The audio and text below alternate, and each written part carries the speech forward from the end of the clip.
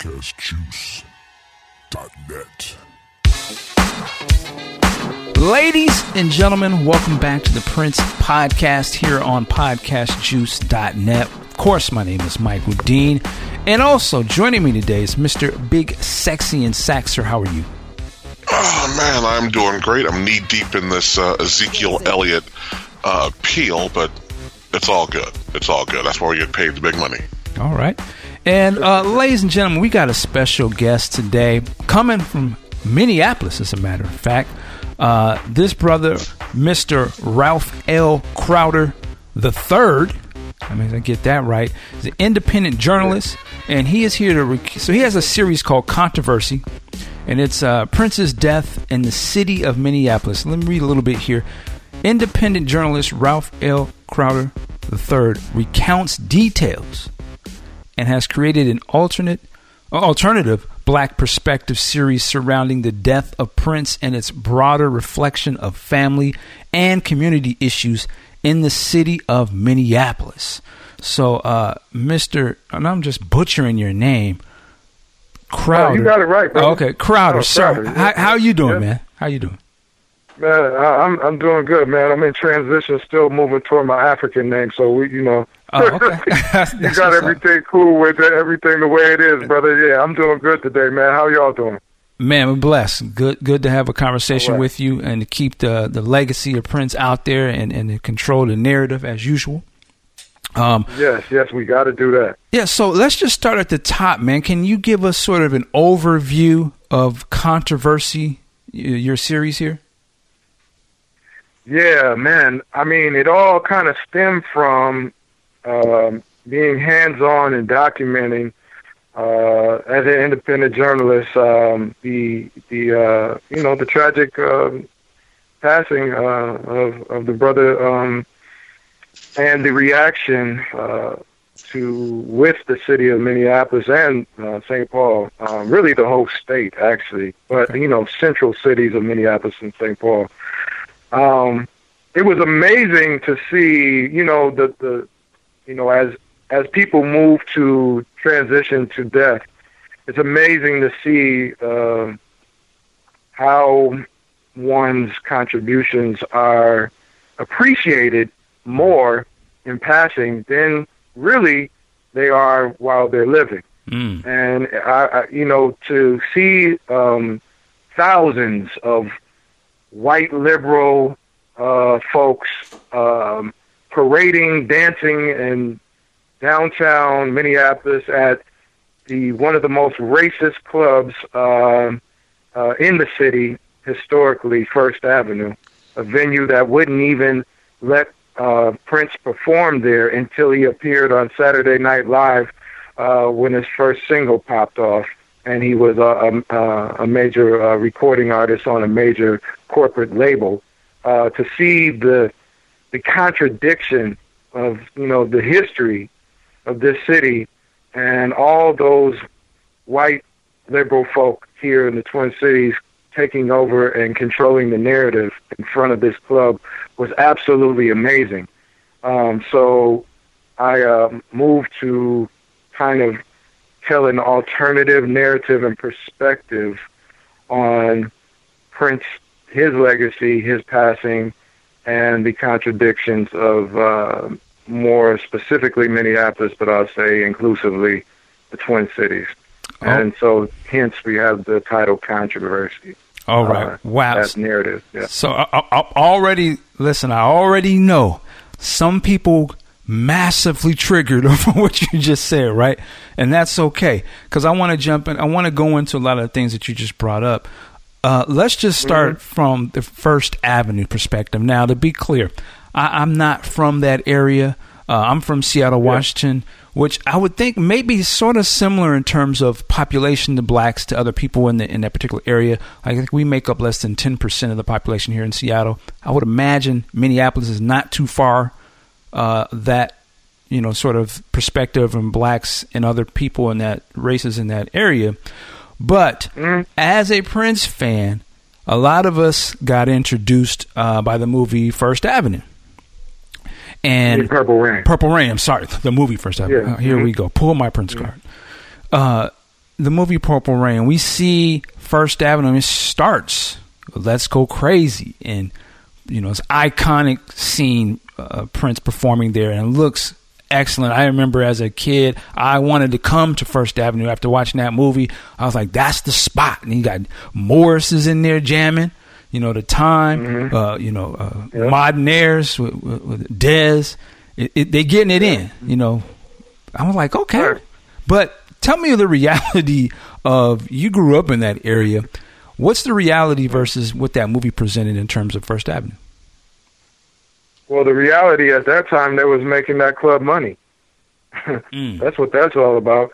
And I'm talking from personal experience, and we talked a little bit prior to the interview tape. And coming from that class of '89 in high school, and very directly involved with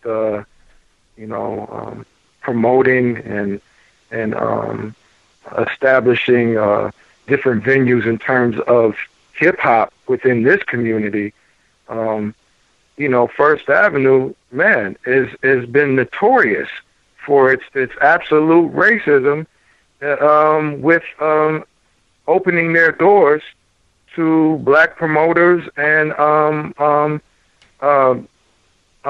basically black music in general. I mean, again, if they're controlling the narrative or they're controlling the environment, First Avenue is going to benefit. But in terms of embracing black promoters and black music and black audiences, First Avenue has definitely been one of the biggest. They've been one of the biggest bullies on the block in terms of the club scene here. And so, as years have gone on, and as culture has changed, I still feel that my observations are still the same. You have to fit a certain kind of criteria, to actually have access in certain venues. And that's from your corporations all the way down to your local club venues. And every city has this story, so it's nothing new. I'm not saying anything new that's not felt in Seattle or Sacramento or Chicago or New York or whatever. This is the story of Minneapolis, and the way that First Avenue has been promoted historically to benefit and reap the profits from the absolute amazing talent of this brother Prince and others from this city has been kind of it's not a good look for us in this city, especially when Prince moved to, because of those issues, establish his own club venue literally 3 blocks down the street called Glam Slam, then turned the Quest. Talk to me a little bit about Glam Slam. So Prince opens his own club. I mean, what was did people immediately flock to this, and was it a successful? Glam Slam was definitely more open, accessible venue for black artists, black promoters, and black people to basically, move their way and navigate around the club scene. Now, interesting enough, Glam Slam and then called the Quest. Now, you have to kind of let's reflect a little bit on this time period. We're kind of like in basically the mid-'90s, where the crack epidemic was probably at its peak, and the impact that's had nationally on our communities. And so at that particular time, Glam Slam, as well as other club venues, were but more specifically Glam Slam, because there was a higher concentration of us there. Of course, we bring some of those elements with us in certain club environments. That comes with that nightlife. But the interesting thing is, Prince's club was under a huge amount of scrutiny, in terms of maybe some fights that might have taken place there sporadically. I would say no different than the strip club down the street, 2 blocks down the street on Hennepin Avenue, that showcased black women, dancing nude for the same kind of clientele, or maybe a little grimier clientele. But for some reason, Prince's Club became under an attack by the downtown business community. Now, these are the same people that were expressing their love for the brother and how great he was for the state and for the city of Minneapolis and so forth in his death. But these same people were the most critical people in the business community that moved to shut his club down. Wow. So there's all kinds of contradictions, and then there's self-responsibility for us as a community as well when we do have something of great value, because we have very few black ownership opportunities or established black places of ownership in our communities as we are today. When we do have these things that are established in our communities, we have to do a better job to preserve them and to take care of them, because we already know that they're definitely going to be under that kind of attack, because it presents a financial threat to the dominant, mainstream business community. And what better thing could we have to control our music, as Prince did, move not to be a slave, right, control our businesses, and control our money. And so, it's an amazing observation, man. And we're talking about Prince, but as I'll say again, this is the story of black people wherever we are. Right. And let me ask you this, because you live in that area, you've grown up in that area, and I'm interested. So you coming out of high school in the late 80s, this is golden age hip hop time as well. Yeah, 1989. Golden age hip hop. Yeah, yes, another summer.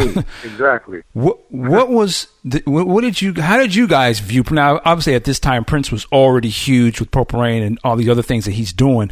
But before that, like going back to the 80s, the early 80s, how did African Americans view Prince in Minneapolis at that time? Well, I will say this. I'm sure, just like most people, and from my memory, Prince was not necessarily well received in his own town at first. Go deeper into that. Zoe Williams. I would dare to say that Prince was an outcast. You understand? A very talented musician, but socially maybe not as accepted because of his different presentation of the time. And that was a huge issue in terms of how he was received here locally. Now, just like anybody, though, as soon as you hit some kind of big accomplishment and have what a lot of people would call success, then here we go, and then all of a sudden now we want to rock with you.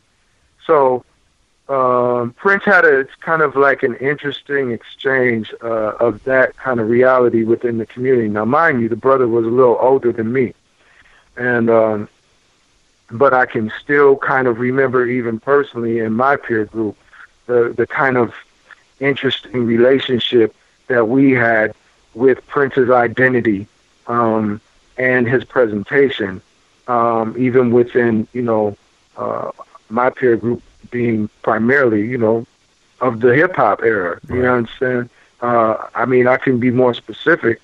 There was a phenomenal, actually this needs to be documented, a teen club, a hip-hop teen club in uptown Minneapolis, and in those familiar with, Prince's catalog, Uptown, but in uptown Minneapolis, it was called Bernadette's Uptown YMCA Teen Club. Huh. And this teen club, I was one of the DJs, along with another DJ who moved on to work with Prince on some, became his DJ as well as I think he produced some music with him, a cat by the name of Brother Jules. Brother Jules, yeah. And, and another brother named KK Zulu. Now, we were all the primary DJs and promoters for this Uptown Teen Club called Bernadette's. Now, Bernadette was Mrs. Bernadette Anderson, who Prince lived with Andre Simone.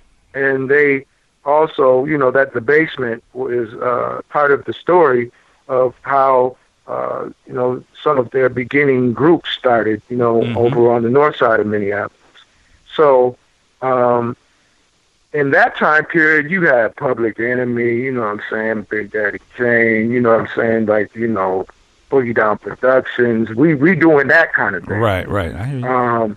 So Prince's identity was a little kind of like, like when we talked, if you went out of town and you said, hey, yeah, I'm from Minneapolis, and everybody would say, oh yeah, Prince, and we're, kind of like our people, it's Prince, but yeah, you know what I'm saying? I know exactly. But, it's the same thing when you look at those old pictures of Dr. Dre when they was in the Wrecking Crew, and it was heavily influenced by Prince. And like, yo, y'all on some funny shit. Yeah, but we could not front. You can't front on some of the music. Yeah, it's talented. You know what I'm saying? Because, for example, Soft and Wet was a classic roller skating jam, going back to the early, to the mid '80s. You know what I'm saying? A lot of people that was the soundtrack of the roller gardens in St. Louis Park, a suburb of Minneapolis, and it was also the soundtrack of the Dust Bowl in St. Paul. Okay. You know what I'm saying? Because you're dealing with two different communities. Minneapolis, you have the north and the south side, and then you have also St. Paul. So, I mean, as soon as Soft and Wet hit, it was a wrap. So at the same place, you had that dynamic of kind of Prince's perception, is the way he expressed his identification, but then you had the extreme talented musicianship. You know what I'm saying? That was rooted in multi kind of influences, from Jimi Hendrix to James Brown to, you keep on naming the names. So, I mean, that's just what it was. So, he definitely was a presence, but I would say in terms of his initial start, he was not received in his own community. He had to earn that, and then once he got on the wave, then you already know what happens. When you're on the wave, everybody wants to ride it. Right. Which is, I don't know if the word, indicative of a lot of things sometimes within our community, where if it's something different, we're not really riding with it totally yet until we see, we got to see, sometimes the dominant culture sometimes give it a stamp if it's different than what we're used to, and then we jump on it, which is a problem in some ways. But I wanted to just go back, because you mentioned Bernadette, the YMCA thing, whatever, YW, like, and I didn't understand that. Uptown Teen Club. Say that again. I'm sorry. Say it again. Bernadette's Uptown Teen Club. There's actually some YouTube clips on that. Wow. I mean, it was you just can't. This was a hip hop club, and it was just, I'm really want to do a documentary about this experience, because it was just amazing to have this all black kids from all over the Twin Cities, St. Paul, North Side, South Side, surrounding areas of suburbs, all met in Uptown Minneapolis every weekend, and this teen club was on par, I would say, with any hip-hop teen club in America at that time period. And it was just a phenomenal. It's just one of those unknown stories, right? In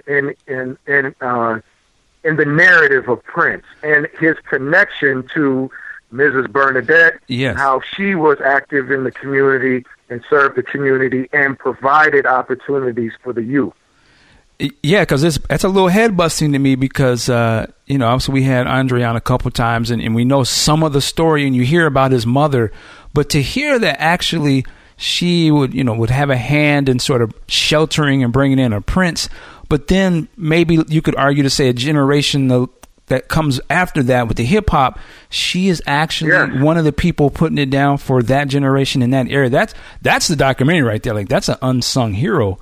What a woman, man. That's facts. I want your audience to look up Bernadette's Uptown Teen Club. Wow. There's some clips out there on YouTube, but it is definitely some rare Black history of that time and place, and probably the most powerful, influential time of hip hop in the years of 1988 to 1989, and just a little bit of the 90. But okay. You know what I'm saying? But it was also a huge transition in the culture, because we started out with African medallions and power to the people, and was really on the movement. But within a year and a half time frame, you could see the transition to gangsters. All of a sudden, kids was wearing white T-shirts, having the big cell phones, and the Raiders starter jackets. Right. You know, and that represented that influence, that coming influence, and popularized by corporations to really take out the positive messaging of hip-hop at that time through the drug culture. And that's nothing new generationally either. That happened in the 70s, and it happened in jazz. I mean, that's a whole different story, but this is a continuum of Black culture and influence under attack. Let me ask you this. So I'm going to deviate from Prince just for a second, but I'm always fascinated with this topic, because we talked about, Black power rap, or whatever you want to call conscious rap. Before it was called conscious rap, it was just rap. Like, you had to be, Cats was on, some Islam, the 5%. That was a main part of the culture. But then, and I remember, and I wanted to ask your opinion. I remember when, I remember when NWA came out, and that was actually during this time. But it wasn't, it was kind of like, it was a balance, so we didn't really, it was just like, it's easy and them doing their thing. But I remember when Ice Cube went solo, and when his first album came out, and I remember, I knew who Ice Cube was from, NWA, but then I remember my buddy, he was like, yo, you gotta listen to this album, man. This is some shit. Now at the time, heavy. Which one? America's America's Most Wanted. His first solo album. America's Most Wanted. So this is probably 88 or 89, and we're heavy into Big Daddy Kane, Chuck, and everybody else. But I remember feeling like, I don't want to like this, Ice Cube. You can't deny. I couldn't deny that the boy got lyrics, tell a story. But when the music came on, it was on a higher level. Obviously, you had the Bomb Squad, but I was like, I don't want to like this, because in my mind, he's contradicting almost to me everything I'm listening to in terms of the themes of what he's talking about, at least the way I perceived it. And I just thought, this is some ridiculous stuff, but it's so infectious. And I had to okay. I got to give it up. This shit is dope. Start bumping this. But I'm curious, because you kind of spoke on it, where there's this other theme coming into hip hop that coming in very strong. Like, did you have any resistance when that stuff started coming out?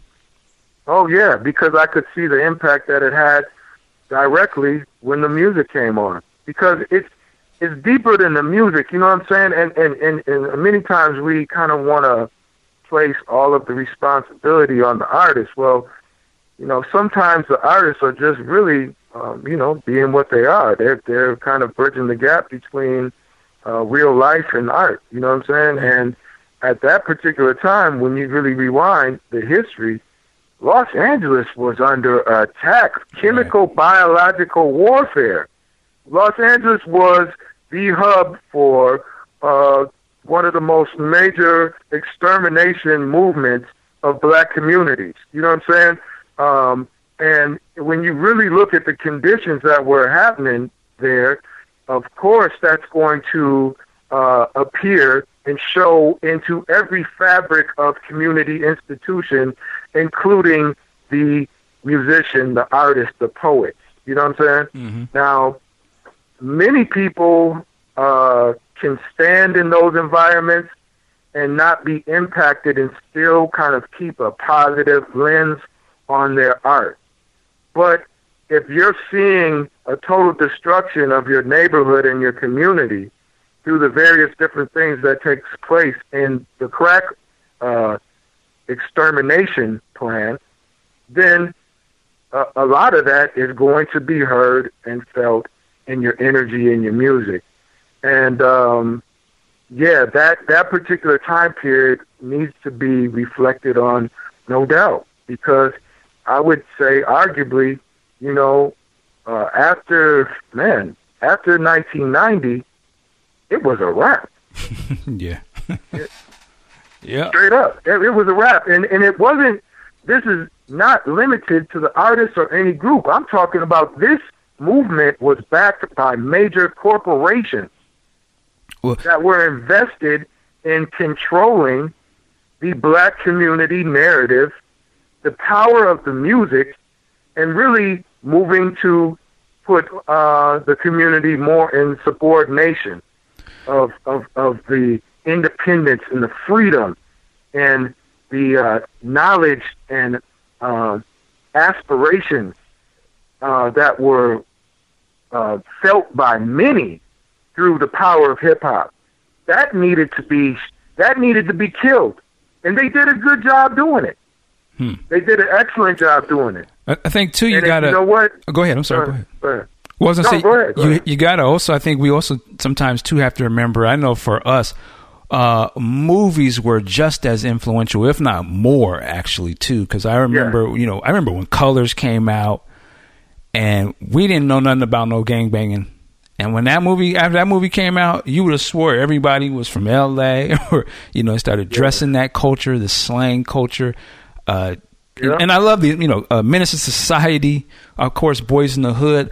A lot of these movies took that culture that it was sort of isolated, and then brought it mainstream. So everyone started that. Then so you started seeing people claiming, Crips, Little Rock, Arkansas, different. It ain't got nothing to do with the street, but that imagery was so powerful as well. Backed with that music, it was just a wave that took over. The same people who put money into producing movies are the same people who own the record labels, right? For sure, yeah.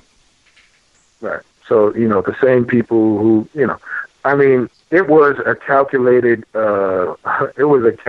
thing that happened, and it was so hard and heavy and quick, and had huge implications on families and communities that I really don't even think we have truly begun to fully dissect what that crack movement really did to us in all areas of how that presented itself to further disfranchise us from ourselves and from, being that independent force that we're capable of being. Want to bring it back around to Prince, and I believe is in 91 or so when he started with the Diamonds and Pearls album, and of course the Get Off single. You started to see, and because before then, Prince sort of, I wouldn't say turned his back, but there was definitely a line difference between Prince and rap and hip hop music. But I think because it became so powerful, he figured it out a little bit and started to incorporate those elements into his music. And I'm very curious, like, what was the hometown's take on some of the rappers that Prince worked with during this time, particularly like Tony M, Mr. T.C. Ellis, which I understand was doing things out in the community as well. But I was curious, what did you guys, coming from a hip hop sort of that time frame and then being in hometown, this was the Prince world town in a sense, at least on the outside looking in. Yeah. What was your take on that? Well, Prince wasn't hip hop, period. Okay. I mean, he was of a different generation. You know what I'm saying? Right. Just point blank. I wasn't feeling Prince in terms of I mean, now let me correct that. Now Prince's music, some of his music was dope. Period. Right? But Prince was not hip hop, and I think he grew to actually appreciate hip hop as he got a little wise. You know what I'm saying? And as times changed, and I'm sure he could sense that hip hop was not a fad or a trend. It was actually a institution. A cultural, kind of phenomenon that is right now moved to outsell rock and roll. You know what I'm saying? So this is all a time kind of span where hip hop has actually grew and became a dominant cultural force. At that particular time period, you couldn't really say that about hip hop then. Yes, it was definitely a presence, and it was a strong presence, but it wasn't a dominant cultural force as it is now. And although it's been filtered and, co-opted, it is what it is. But, my perception around any conversation with Prince and hip-hop at that particular point in time was, that just wasn't what it was. Period. Okay. I mean, you don't talk about Prince and hip hop. You talk about him in music. You know what I'm saying? There was no hip hop conversation. Well, to be clear, effort. I would say it wasn't hip hop. I like to think there's a difference between hip hop and rap. But in terms of him adding rap into his music, right?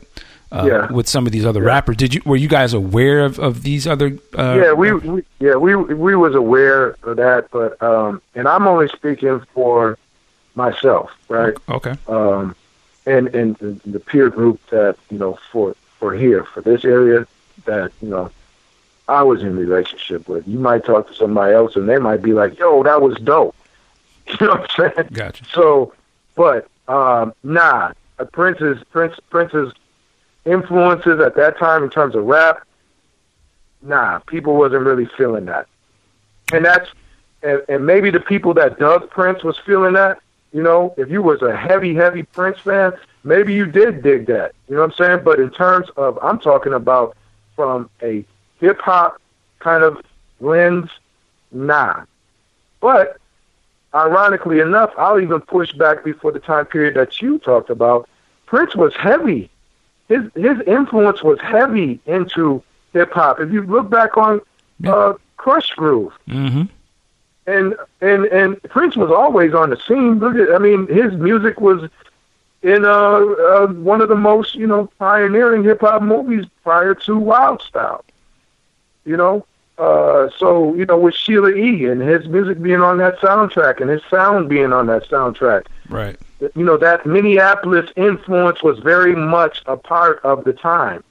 And so it definitely had a connection to hip-hop culture, but in terms of it, being kind of like part of the music of the culture or having kind of respectability in the music of the culture, no, it was, and I'm speaking for myself, Prince had his separate identity, separate musical sound, but still had an influence across kind of cultural influence with the hip hop community. Put it like that. All right. Also, too, I wanted to ask you about the Minneapolis sound because, again, to be clear, yes, we have Prince, but we had Titans that came out of that area, Jimmy Jam and Terry Lewis, right? Oh, yeah. Jesse Johnson's coming out of there. Obviously, Andre Morris. Alexander O'Neal. Phenomenal artist. You have some of and then coming after them, sort of keeping that musician point would be Stokely in Mint Condition, and things of that nature. When you were in that younger period and sort of the people that came right before, they were like on that musicianship. They were musicians. There was the Minneapolis sound, which I'm sure you remember was very big in the 80s, mm-hmm. that whole, even the imagery of it. Were you guys influenced by that to pick up pick up an instrument or to dress like that? Nah. Just remember, we was, I'm talking like, on some hip hop, this we was on 2 turntables, microphones, and trying to do what we could do to forward the music and the culture. You know what I'm saying, in this area. Okay. So I think the musicianship and things of that nature was for people who really wanted to be musicians and were highly influenced by the Minneapolis sound, which was about a full spectrum of quality musicianship. Mm-hmm. But, on a different side, depending on, maybe what age group you were talking to at that time period, you had a lot of people who were heavy. 2 turntables and a microphone, parties,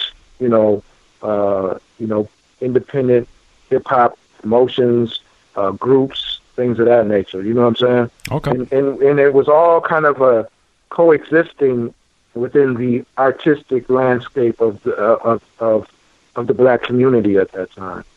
So that's kind of the duality of what was happening in Minneapolis.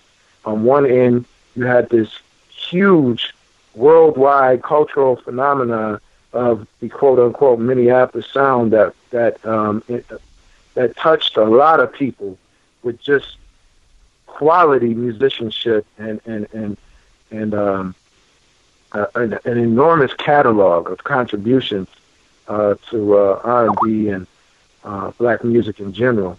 And then you also had this a group of a community that was, again, heavy into hip-hop, and this whole platform and art form of the DJ, the MC, and these independent parties, that move to organize and create opportunities to fellowship within that community as well.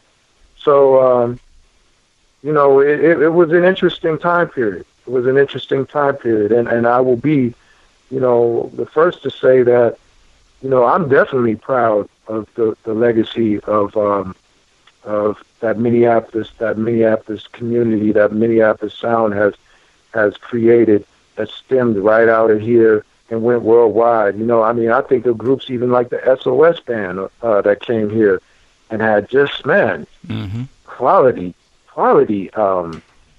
albums and singles, and there's just so many different groups that came out from here and was either cultivated, produced by Jimmy Jam and Terry Lewis, or influenced by the overall sound coming from this area. You think of even groups like Ready for the World, the Deal, other groups from other areas of the country who the Force and Bees. Mm-hmm. And this area impacted a lot of different people from a lot of different areas, and was I would say a dominant sound for arguably you could put maybe 20 years on that. Yeah, no, for sure. Even throw Ice-T in there. I remember Jimmy Jam produced a song for Ice-T early on.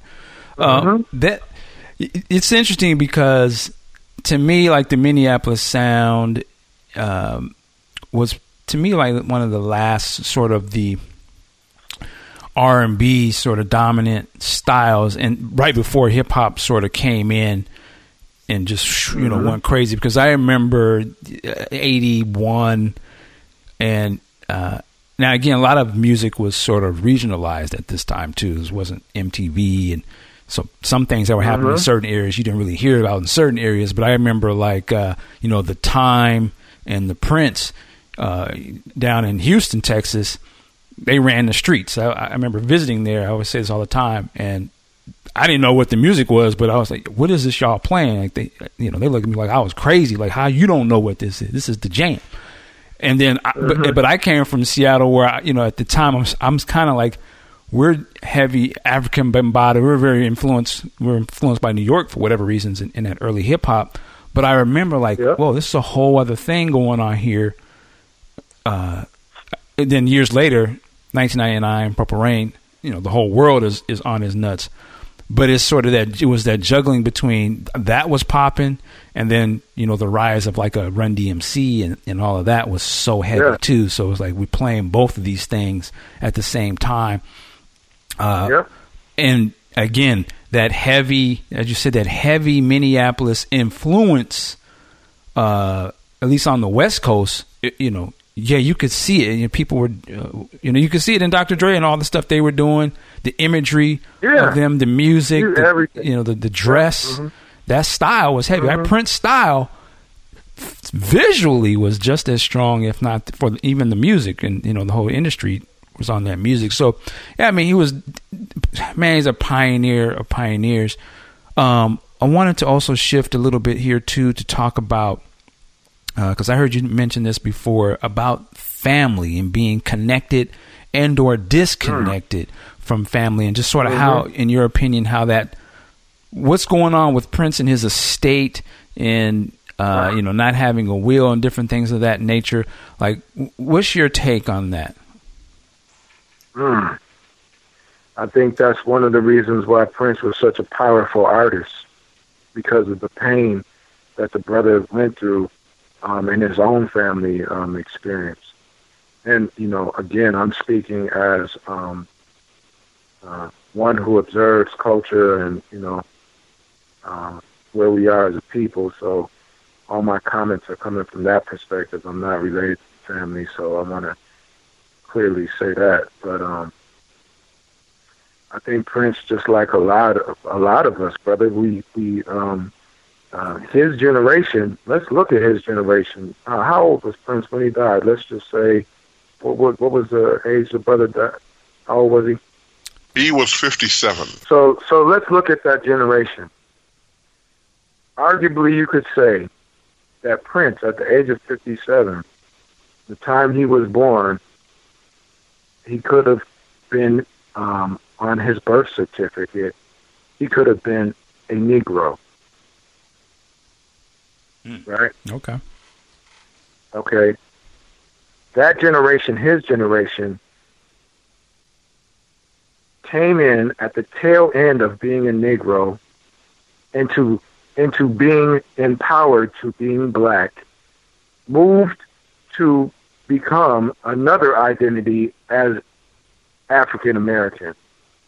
And between black and the Negro, for some in different communities, there was another term, Afro-American. So that's like 4 different identities within your lifetime that we had as a people.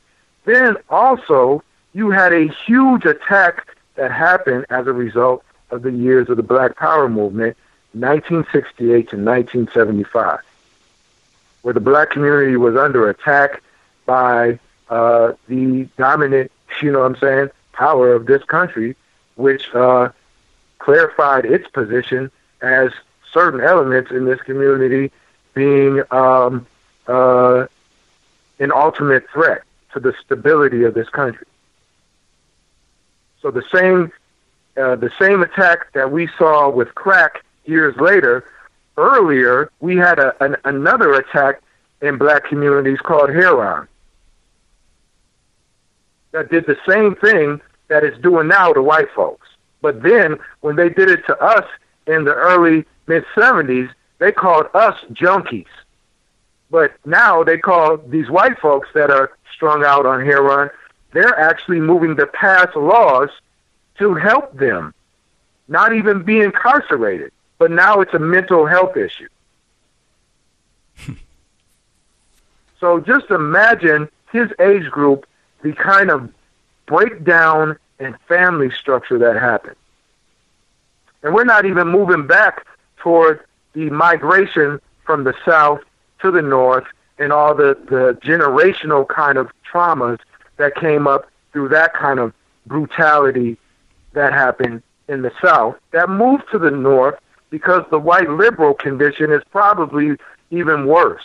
Because in the white liberal kind of attack, they kill you slowly. At least down south, they lynched you on a tree and they killed you immediately. But in these white liberal northern cities, they set up conditions to kill you slow. So let's look at a young man by that age group and look at the generational pain that took place in a family structure around all those things: drugs, lack of job opportunities, a proliferation of racist kind of institutions in small northern communities, and the outlet that music and the arts have to express the power of your experience. Mm-hmm. And I think with what happened more specifically with Prince, it just mirrors where we are as a black family, period. I mean, brother, me personally, I come from a divorced family. You understand? Many of my friends, the friends that I grew up with, out of 10 of them, I think one of them, their mom and dad stayed together. Mm-hmm. Do you know how many families got caught up in that tornado? Do you know how that impacts generational wealth and the transfer of ownership of property or any kind of things that come out of a position of stability and family? Mm. So then we move to normalize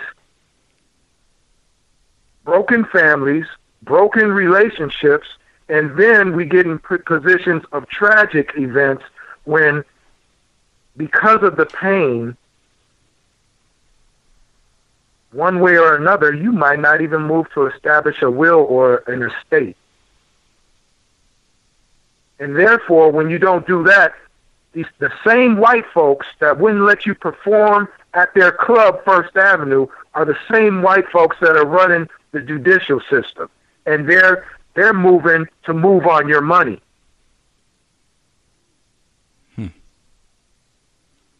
Because we lost all of our power.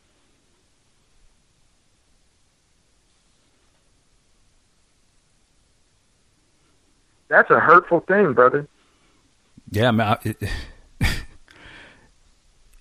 Dealing with that divorce, and you said a broken family, so I come from that, and the reality and or shame of that is the cycle sort of continues. So definitely I'm understanding what you're saying.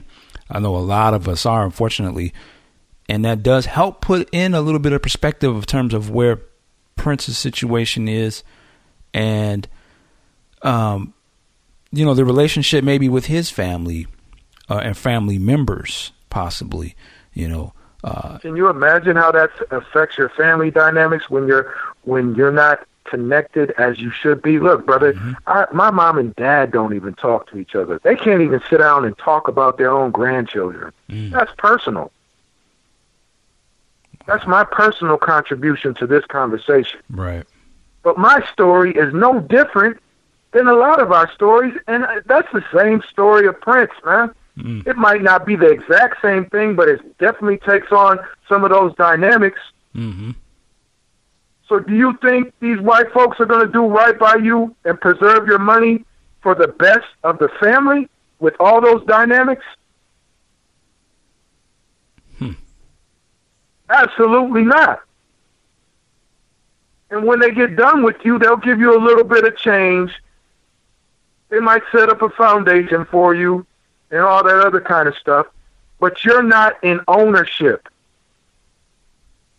of what this brother, this tremendous legacy that this brother left. And that's something that we're going to have to deal with as a community. That's something that many of us are going to have to return to the pain of our families and heal some of that.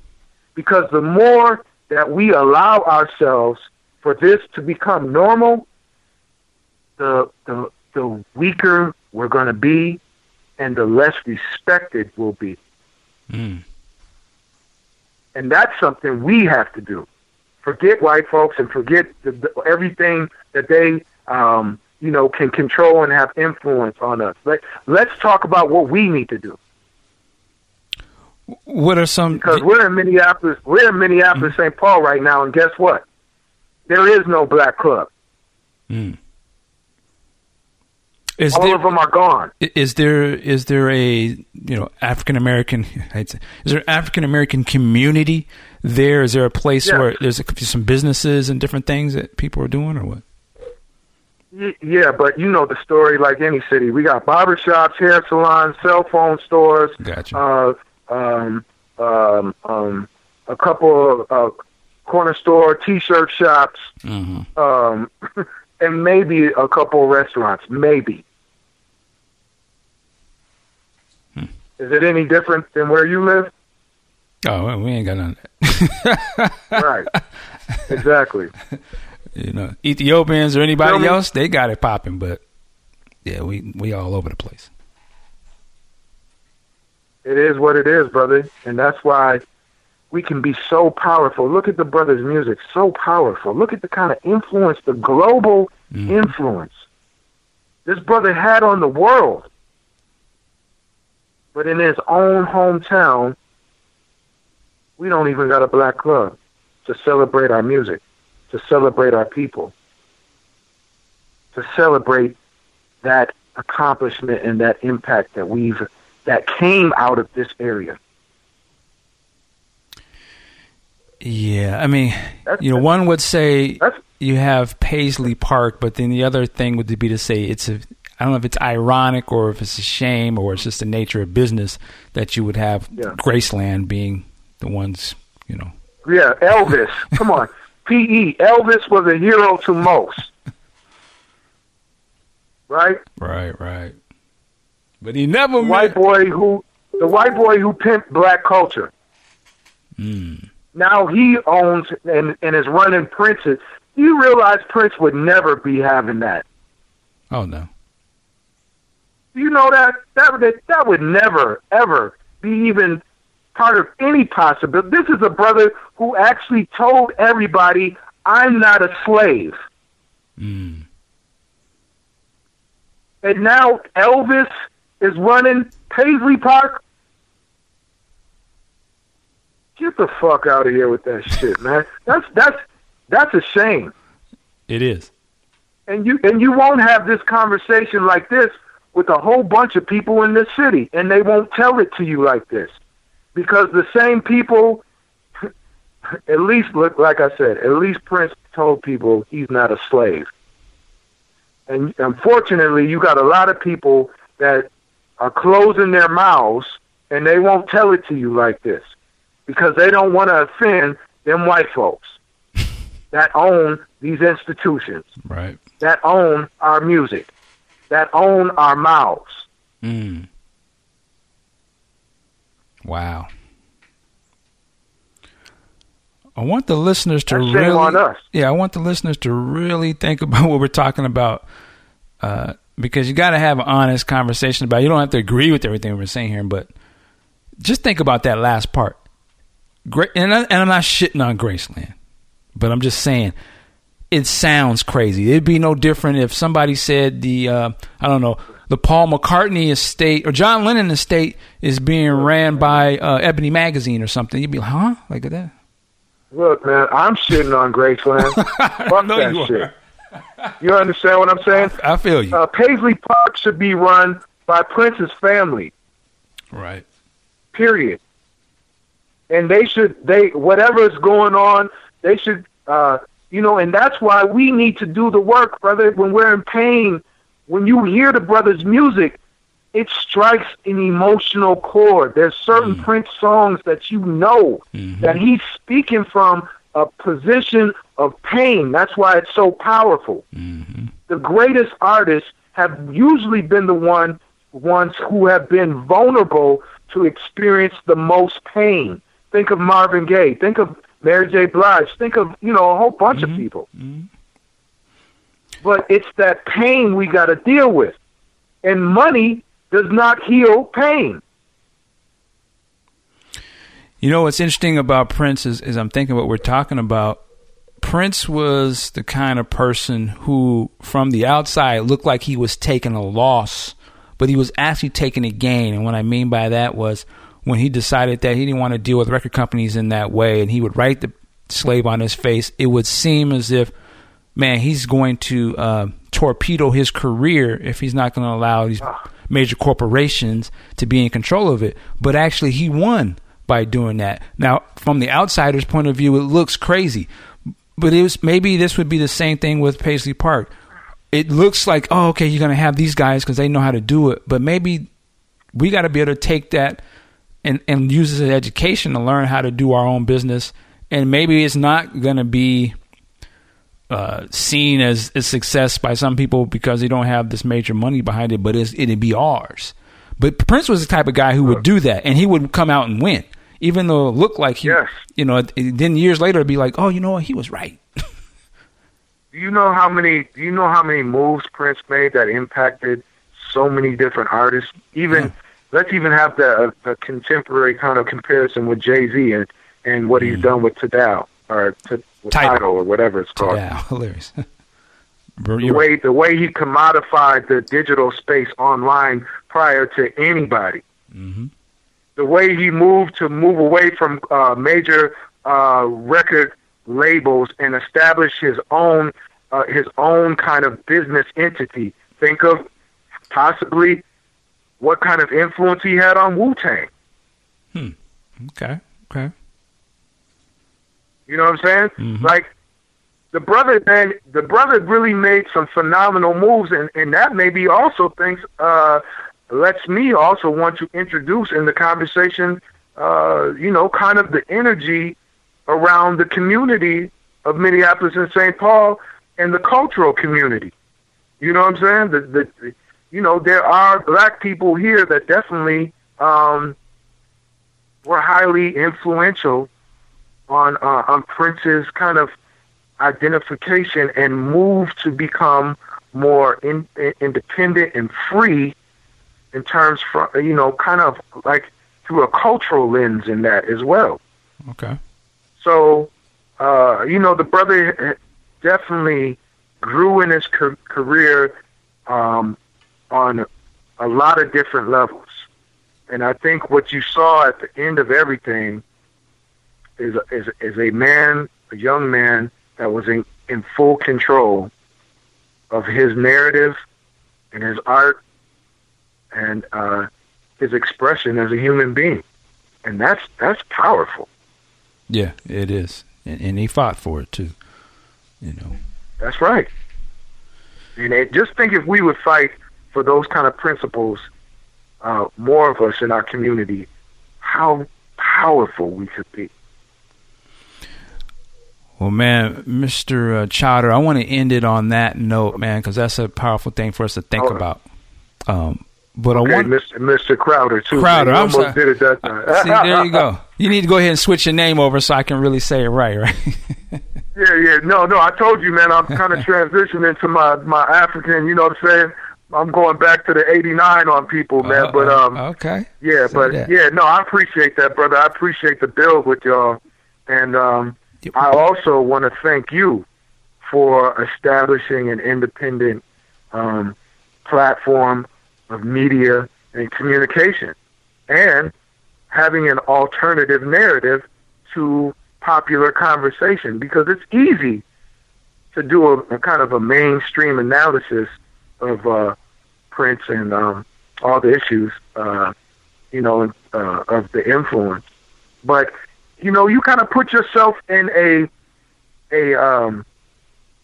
different position when you allow the multiple kind of expressions to be a part of an independent platform, and that's what we need more than ever.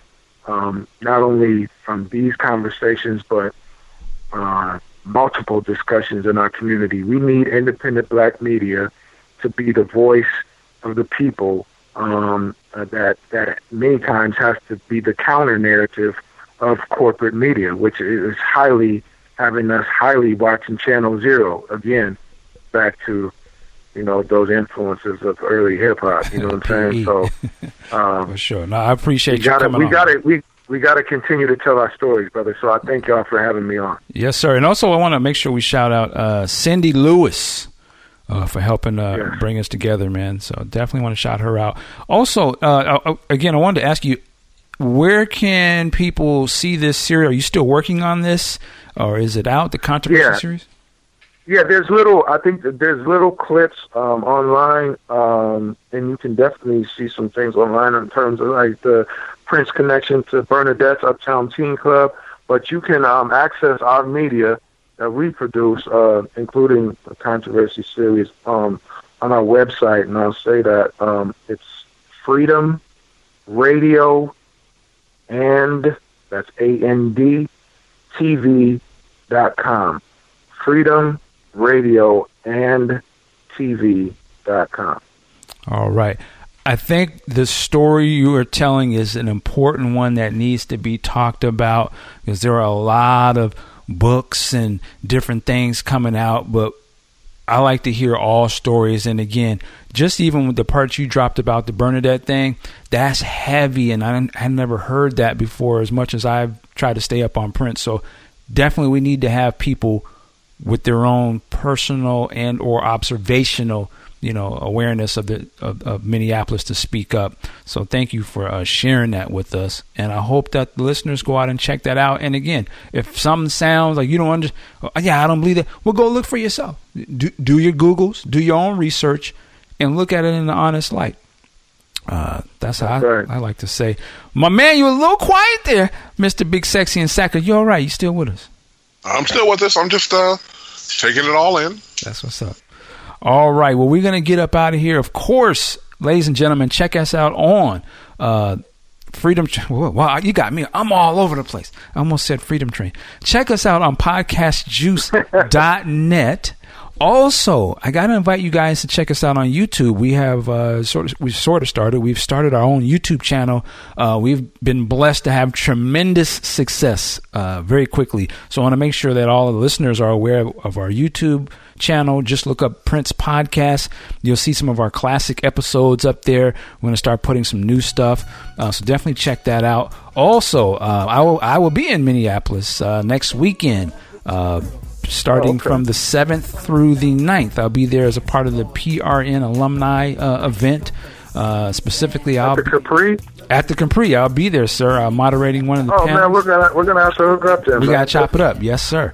Yes, sir. So definitely look out for that. And also, lastly, continued thank you to our Patreon supporters.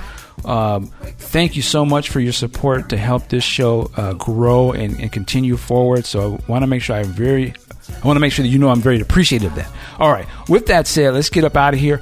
This is Michael Dean, the Prince Podcast. Work it like a job. We'll see you next time. Peace. This is a grown man hustle, baby, and I ain't playing around. So get your money up first, and we'll see who's down. I got a homeboy, said hand the key, unless it's on a chain, partner. It ain't for me, 'cause you can be the boss if you want the Don Cali. I hope you got an exit plan. Come better rally. Had 2 years of ballin' while you're moving dope, and now you're 30 years straight with that soap on the road. Cool. 'Cause I just couldn't leave it alone, man. I'm cool. 'Cause I just couldn't leave it.